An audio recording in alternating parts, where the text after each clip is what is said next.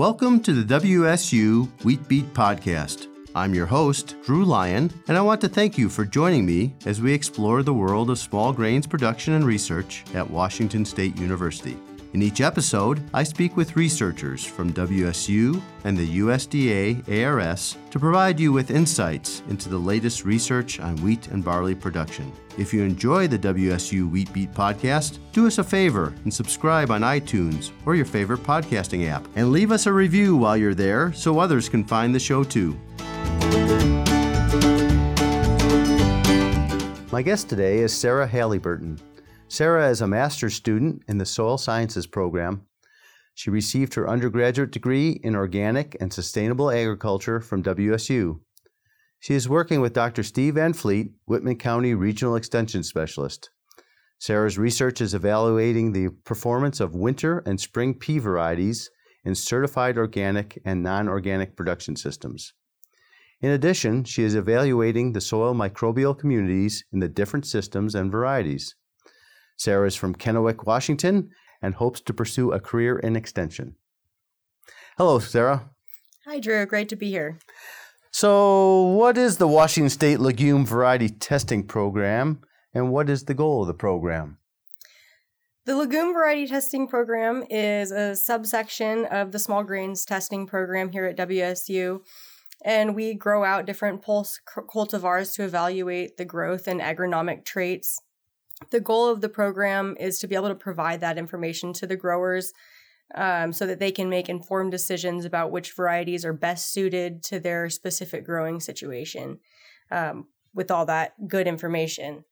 On average, we test 21 varieties of winter peas, 35 varieties of spring peas, and 14 varieties of each chickpeas and lentils every year.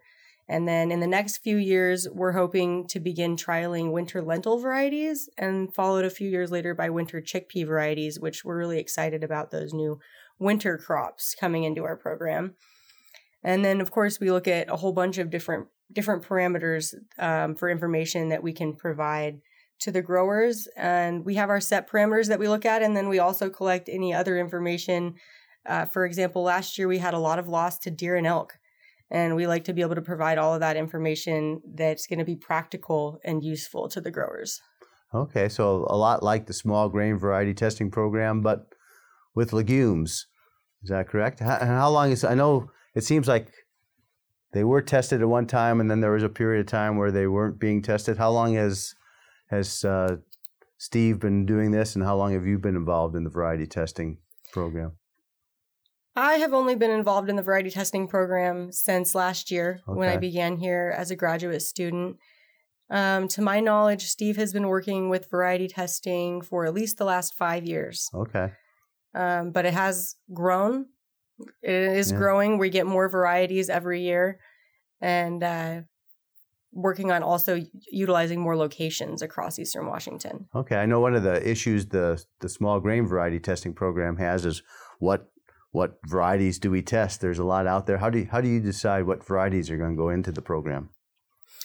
So we can accept varieties from anybody that wants to participate in the program, but we mostly work on testing the most current varieties and the varieties that we think are going to be best suited to the growers in our area and most beneficial for issues that they're facing.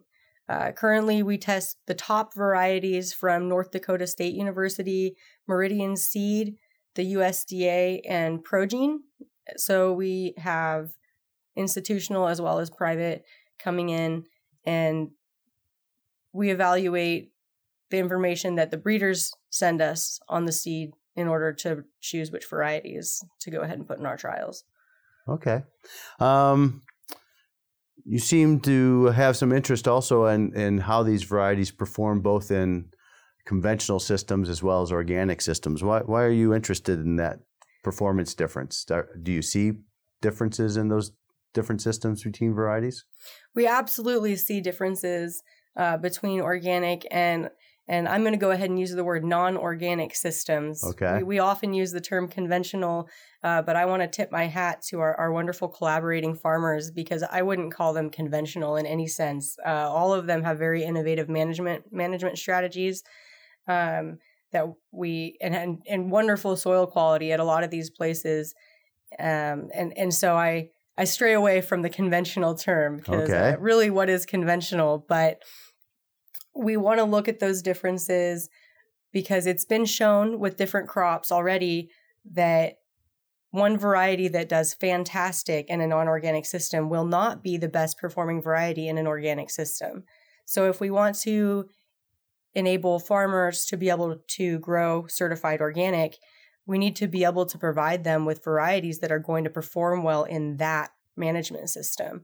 And so we see a lot of different issues. We have a lot higher weed pressure in organic systems, and some of the varieties do a lot better competing with the weeds than other varieties. So that's one of the big parameters that we're looking at, as well as disease resistance, because we can't treat organic seed the same way that we treat conventional seed, which has been a fairly large issue for us so far this year in some of our locations, having some pretty big loss to that and looking at how we could manage that organically. So you test the same varieties in the non-organic and the organic, or do you have different varieties that you'll put into the organic test versus the non-organic tests?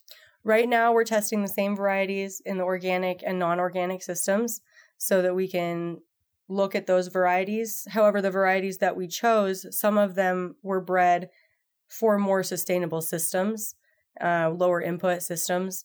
And so we're hoping that some of those varieties will perform better in the organic, and we'll see a difference. We'll see a marked difference in which varieties thrive in different environments. So as your knowledge improves on this down in the future, you may be able to decide this variety is for the organic and this one is for non-organic?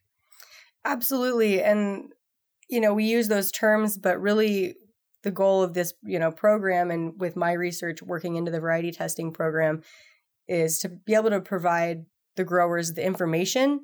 And because everybody has a different management strategy, sometimes aspects of a variety that we say this variety does great in an organic system, if a farmer is trying to use really low herbicides, then maybe that variety would be best for him if it has really good weed competition.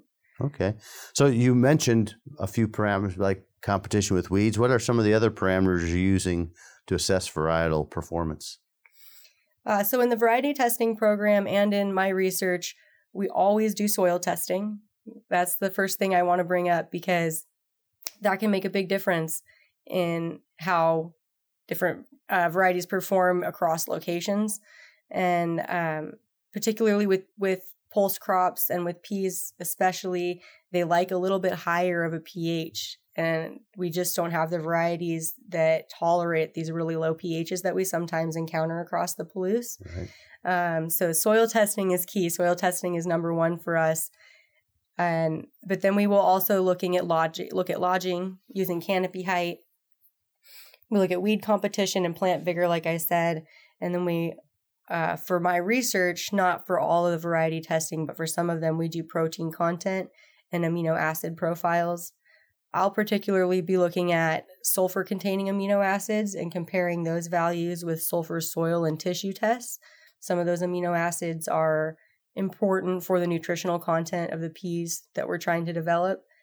And then we're also going to use N15 isotope analysis to evaluate the efficiency of the biological nitrogen fixation, especially in organic systems. That nitrogen fixation is a huge part of why you add the legume crops to your system.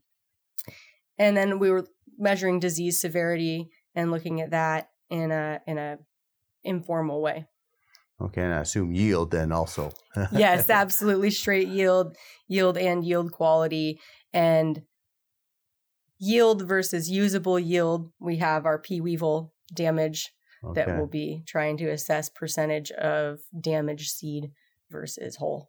So I'm kind of intrigued by this weed competitiveness. How do you measure weed competitiveness in a variety?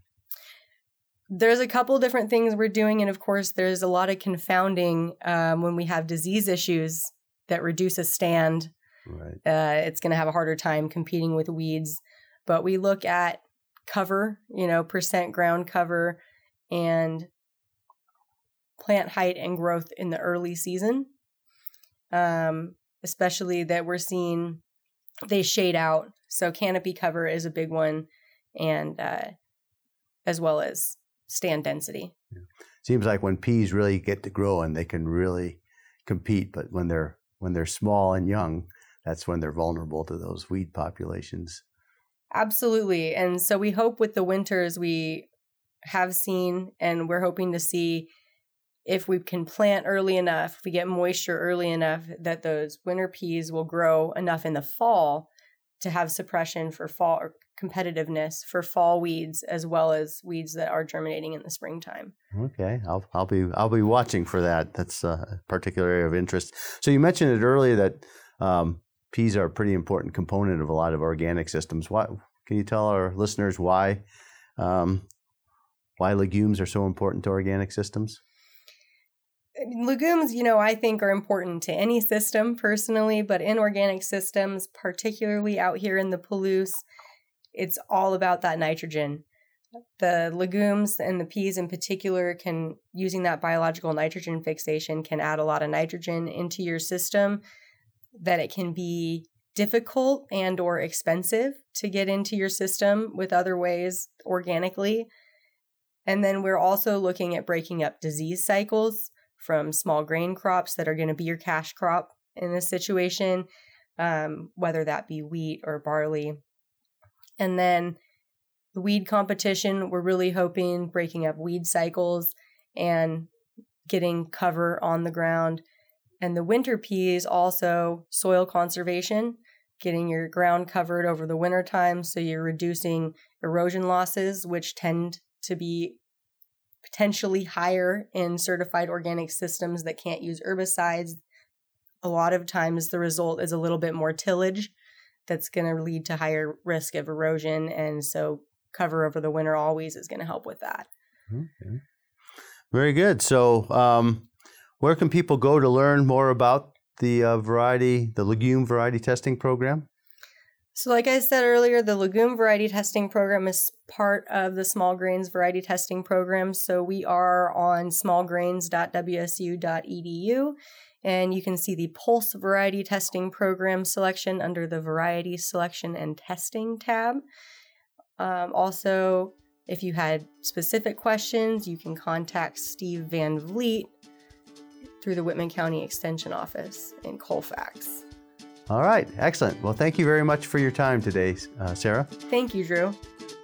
Thanks for joining us and listening to the WSU Wheat Beat podcast. If you like what you hear, don't forget to subscribe and leave a review on iTunes or your favorite podcasting app. If you have questions or topics you'd like to hear on future episodes, please email me at drew.lyon, that's Lyon, at wsu.edu. You can find us online at smallgrains.wsu.edu and on Facebook and Twitter at WSU Smallgrains. The WSU Wheat Beat podcast is a production of Connors Communications in the College of Agricultural, Human, and Natural Resource Sciences at Washington State University. I'm Drew Lyon. We'll see you next time.